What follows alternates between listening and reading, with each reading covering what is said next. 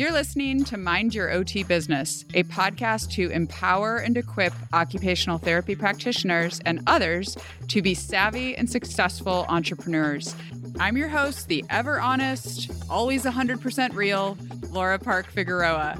I'm the founder and owner of Outdoor Kids OT, a leader in the nature-based therapy movement, as well as a business coach for therapist entrepreneurs exclusively in my Business Bedrocks group coaching program. I hope that what you hear on this podcast will empower you to take action, even when you feel a little bit afraid. So, are you ready to take action? Let's jump in. Let's dive in. Okay. Today we are looking at the Enneagram 3, the Achiever, in our Mind Your OT Business podcast series on the Enneagram and how it influences us as OT entrepreneurs. So if you are not familiar with the Enneagram, go back and listen to the intro episode for this series, which I don't know at time of this recording what number that will be. So you can just go back. It'll be 4 episodes before this one. And we're going through each of the different 9 Enneagram types and talking about how these types influence us as OT entrepreneurs. So today I have Sydney Moore with me here on the podcast. She's the owner of Happy at Home Consulting in Des Moines, Iowa, which is so beautiful. We drove through Iowa on our recent cross-country move, and I was just blown away with how pretty Iowa is. So anyway, okay, that's an aside. But Sydney's business offers PT, OT, and speech therapy for older adults. They also do home safety assessments and aging in place services. So welcome, Sydney. Thanks for being here.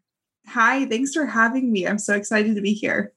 Yeah, I'm very excited to talk about the Enneagram 3 and how it has influenced how you start and run your business. So I'm going to start by reading the description on the Enneagram Institute website. So this is enneagraminstitute.com/type-3 is where this information is from. You are the achiever, the success-oriented, pragmatic type. I bet we have a lot of OT entrepreneurs listening who are this type. You're adaptable, excelling, driven, and image conscious. 3s are self-assured, attractive, and charming. Oh, how sweet. Ambitious, competent, and energetic. They can also be status conscious and highly driven for advancement. They are diplomatic and poised, but can also be overly concerned with image and what others think of them. They typically have problems with workaholism and competitiveness. At their best, they are self-accepting, authentic, everything they seem to be, role models who inspire others. The basic fear of a 3 is being worthless. The basic desire is to feel valuable and worthwhile. And then with the wings, so if you haven't listened before, the wing of an Enneagram type is the number that is right next to it on this chart that they have. The Enneagram 3 with a 2 wing is someone who is an achiever, but also a helper. And they call that the charmer on the website here. And then the Enneagram 3 with a 4 wing is a achiever who has the 4 is the individualist. So they're very creative, and that is called the professional. So do you know, some people have been saying, oh, I don't have a wing. I'm not a wing. Do you resonate with either one of those, or are you mostly a 3? I think when I took the test, I was 3 wing 2. Okay. Yeah. Yeah. The charmer. Such a great name. Yeah. And great for a business owner, honestly. Like that helps you like build relationships with people, I think, if you can be a charm. Although charmer kind of has it has a weird undertone. Yeah, it has a weird undertone, right? Like it's like you're trying to get one over on someone or something. And I don't think of it that way at all. It's maybe not the best name. They do have it in quotes, like it's just a little title they gave. But okay, so does that resonate? Does the description resonate with you? Like talk a little bit about how you felt as I was reading that. Yes, I think it resonates a lot. So just a background. So I took the Enneagram test back when my cousin's wife joined our family. So she is a mental health therapist. So she was just like curious on where everyone fell on the Enneagrams, which I thought was really interesting too. But I think in that moment, I was like, oh my gosh, this makes so much sense. Because literally when I was in high school, as a freshman in high school, I was so worried about my GPA. Yeah. I remember my family still makes fun of me for this, but I literally cried the day that I got like a 92.5% in the class. And that was the cutoff for a perfect day. Wow. Yeah. It wasn't that big of a deal now. Right. I mean, it's not now, but then it was like a huge deal because at that point I was really thinking I would be in medicine and thinking that that was everything. Yeah. So, and it's your identity. Right. When you're a 3, your identity is tied up in what you do and achieving, right? Yes. Right. Right. And at that time, I feel like in high school is your entire world. Whereas now school is not your entire world. Right. I mean, we can take classes and that's just like a piece. We have other roles and occupations that we fulfill. Yeah. So tell me a little bit about how your Enneagram 3-ness, I haven't found a good way to say this on all these interviews. I keep saying Enneagram 3-ness, I like it. Yeah. Or 5-ness or whatever. Tell me about how that affects how you started or how you run your business, or maybe both. Sure. So I started my business basically feeling burnt out as a new grad, which is like really, it was a hard place to be in, being that you just finished school and you're like, okay, this is not everything I dreamed it would be. Yeah. A lot of like ethical pieces were going on in the facility I was working at. And I felt like, maybe looking back, that I was not achieving up to my 3-ness because of other factors that I couldn't control. Yeah. So I started my business, and that was one of the big things I had to get over, is that my business was not instantly successful. Oh, interesting.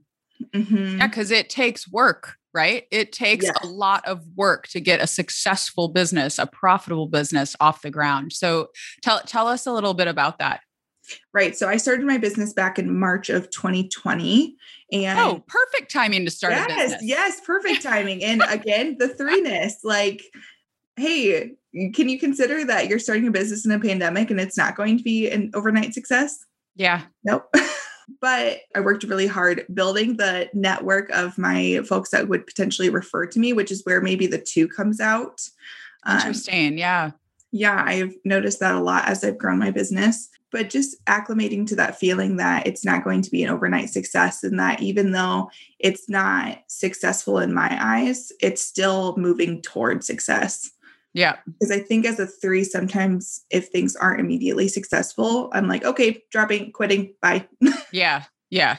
Got to find the thing that'll give me the quick win, right? Like, yeah, right. Yeah. Yeah.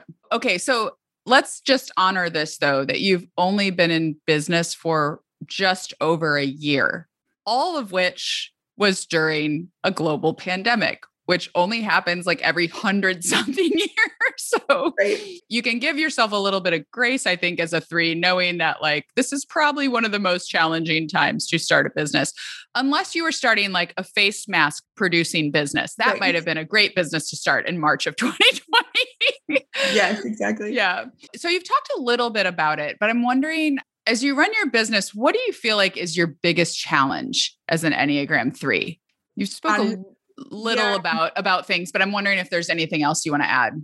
I would say going back to feeling like I had to keep plodding on, even though it doesn't feel successful quite yet. But also that workaholism is super prevalent throughout my day to day. So I think in just the past month, I've had to take a really hard look at how I'm kind of scheduling out my time and how I can maintain my work-life balance. Yeah.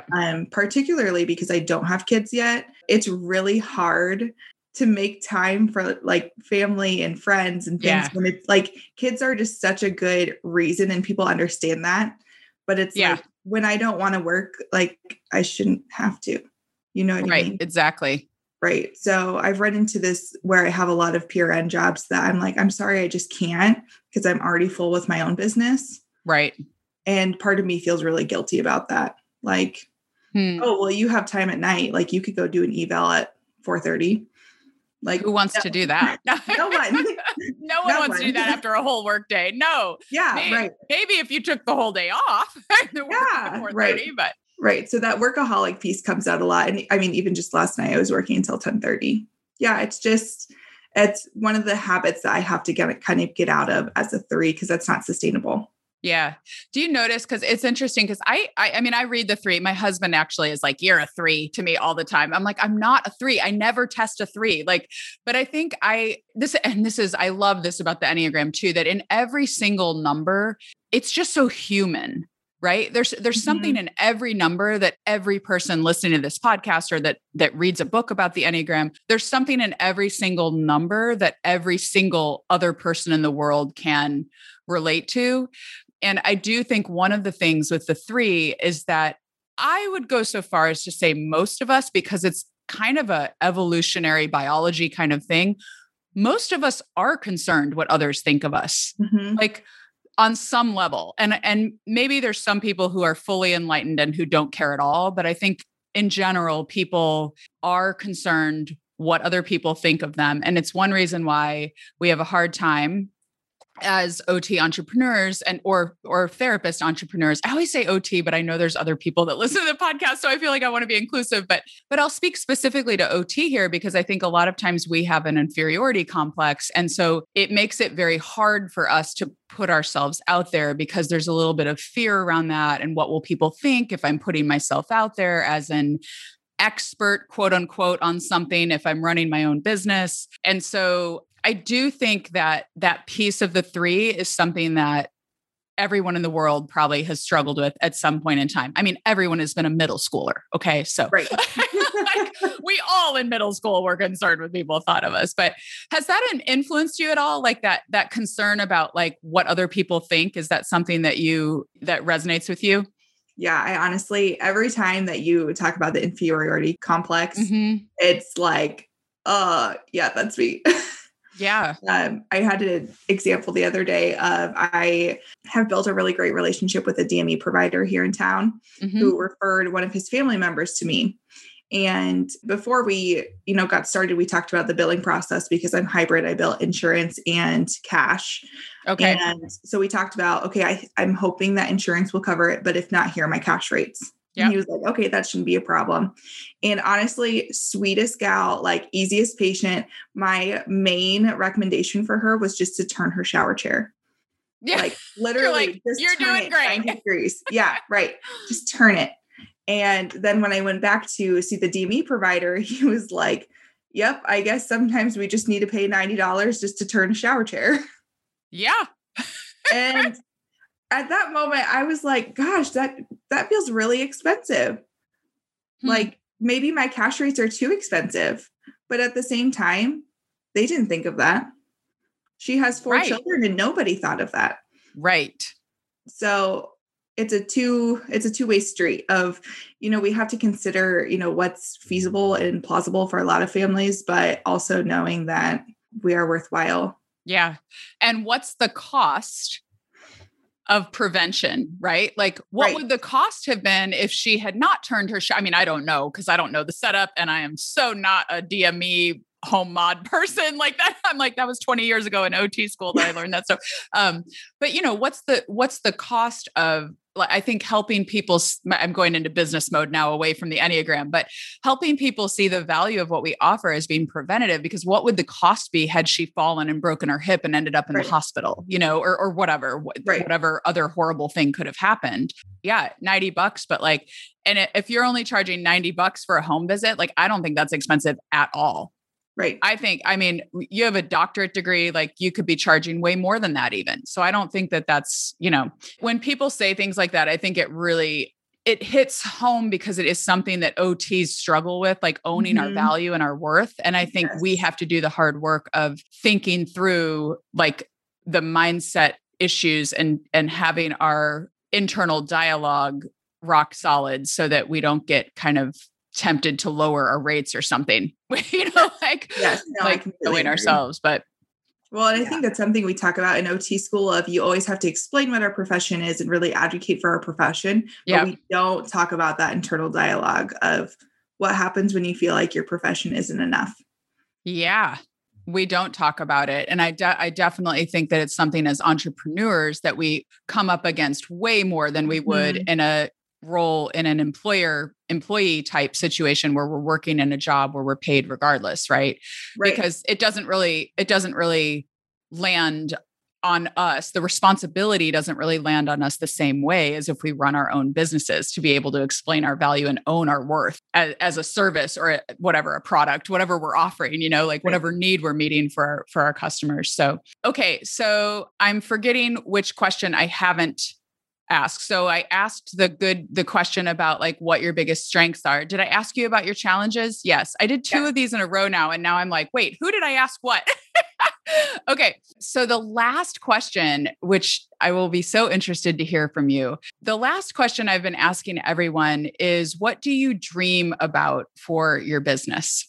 So as you have driven through Iowa now, you know that a lot of it is rural, right? And when we were looking as an advocacy group of the Occupational Therapy Association of Iowa, there is not an OTR that covers every single county in Iowa. Yeah. Wow. Right. There's a business right there. Right. So I think a lot of why I founded my business is based on the experiences that we had with my grandma aging. And that's a lot of why I started, and what I dream of is making sure that no one else's Nana has to go without services. Yeah. Just because they live in rural Iowa, because that's where their entire family's from the 1850s. Yeah, exactly. And they've just stayed there forever. Right. Like it's, right. Yeah. Right. So that's kind of my dream, is to improve access to all Iowans, regardless of location. I love it. I have two questions that are sort of businessy because you've mentioned things. So do you have the thought about how you would do that? Like, are you going to use telehealth? Are you going to drive? What do you envision in your mind for that? I mean, it may be loosely or not loosely even mapped out yet. What are you thinking? thinking? A little bit of both. I think if telehealth continues to be improved, I think telehealth is a really great option. But sometimes telehealth isn't always feasible for older adults. Yeah. And I found with telehealth itself, a lot of the times we're relying on adult children to kind of mediate that process. Yeah. And there's already kind of a divide sometimes between adult children and older adults. Because interesting. There's inconsistencies of, hey, I don't think mom and dad is safe at home. Mom and dad are like, I'm cool, I'm fine, all is well. Yeah. So for some reason, I don't always feel comfortable having telehealth services, because I feel like it worsens that divide. Interesting. Yeah, that's a good perspective. Not with everyone, but at times it does. Yeah. But also I think it can be really helpful in kind of reassuring adult children that things are going okay. This is not an immediate danger situation. Right. Okay for now. Yeah, because I'd imagine some of those rural areas don't even have broadband. Like they don't have internet access very well, so. And that's one of the things that as a state, I believe we are trying to work on, but yeah, to be determined. Sure. Well, I mean, and then once it's there, it's like, can the people use it? Can they log on? There's all the technology stuff that's very foreign. I think for us you're way younger than me, but like for me, I'm in that generation that like, we did not have cell phones. I got my first cell phone when I was 22, I want to say 21, maybe. And I joke all the time to my kids, like, you guys, I drove from St. Louis, Missouri, all the way to San Francisco when I moved there by myself in a 2-door, 10-year-old car with all my stuff packed inside, with no cell phone in the car with me. I didn't have a phone. I didn't even have one of those giant car phones where you could call in case of emergency. I had no phone, and I was by myself driving across the country to move after college. So it's like that life even more is like what people in rural Iowa that are older are like. It's so not in their way of thinking to use technology. So I hear you that telehealth is not maybe always the answer. I think we tend to go there as younger people, but like, it's not always the answer.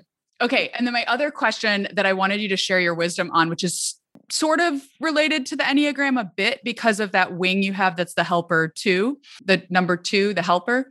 Can you give people any advice about how to form good relationships with referral sources? Because I think this is something a lot of people struggle with. And you mentioned that you were good at that you enjoyed doing that you did a good job doing that. So I'm wondering if you could share some of your wisdom there, just as a random bonus question for all the listeners here. Yeah. So honestly, this is probably one of the best perks of starting a business during a pandemic is that all of the networking was via Zoom. And I thoroughly appreciate that. You don't have to drive around. Yeah. You don't have to drive around. And there's just something more casual about meeting on Zoom versus in person. It's less of that what are people going to think of me? I don't know. So that's been really nice to just set up like quick Zoom, brief, get to know you sessions with people. And the thing that I found most helpful is I have a free webinar series on my Facebook page. And then I also have a piece of it on my website. I haven't completely gotten it over to the website, but that's how I kind of get to know people better and form those relationships of, hey, I really value your service. And I think a lot of people would appreciate knowing more about it. Would you be available to jump on my webinar series at any point? Okay. So this is great. So you basically created an educational webinar series for your ideal client, for the clients that you serve. Yes. But you invited other local practitioners to be in on the webinar series. Mm-hmm. That is genius. Yes. That is totally genius, because you are basically saying, like, we're complementary businesses. We may have the same client. Let me elevate you as an expert. You can share some of your wisdom, and it's free marketing for them, which is very different than going to, I always use the example of a pediatrician's office for a peds OT, because I'm a peds OT, and bringing cookies and saying, here's my business card and some cookies and send people to my practice. Not really meeting a need of the pediatrician, right? Right. But your method is amazing. That's elevating them as an expert, serving your ideal client together. You look great because you're the one hosting them and celebrating them. I just love it. That's a fabulous idea. Yeah. And I think it's also just helped me to serve my clients better, because there are so many myths about aging and the process of moving out of your house, qualifying for Medicaid. That was our most recent one. So just educating myself too of there is a 5-year look back. So maybe you shouldn't be giving out hundreds of dollars, thousands of dollars to your children every year just to spend down. Some of those pieces have been really helpful, especially when people are hesitant to get started with other services of just hey, I don't know a lot, but I know a little bit that this could be poor in the future. Yeah. Yeah. That is so great. I love that idea. Thank you for sharing that. That was worth people listening to 20 or 30 minutes of the podcast. I may have to re-record an intro and be wait till the end. She shares a really good tip for getting referrals. Well, thank you, Sydney. Thank you for being here. And I'm going to sign us off now and tell people the same thing I say every episode, because I believe it to be true. Take a small step by finding a referral source and setting up some collaborative thing together. That is a great idea. So take a small step, because small steps make great gains over time. Until next time, mind your OT business.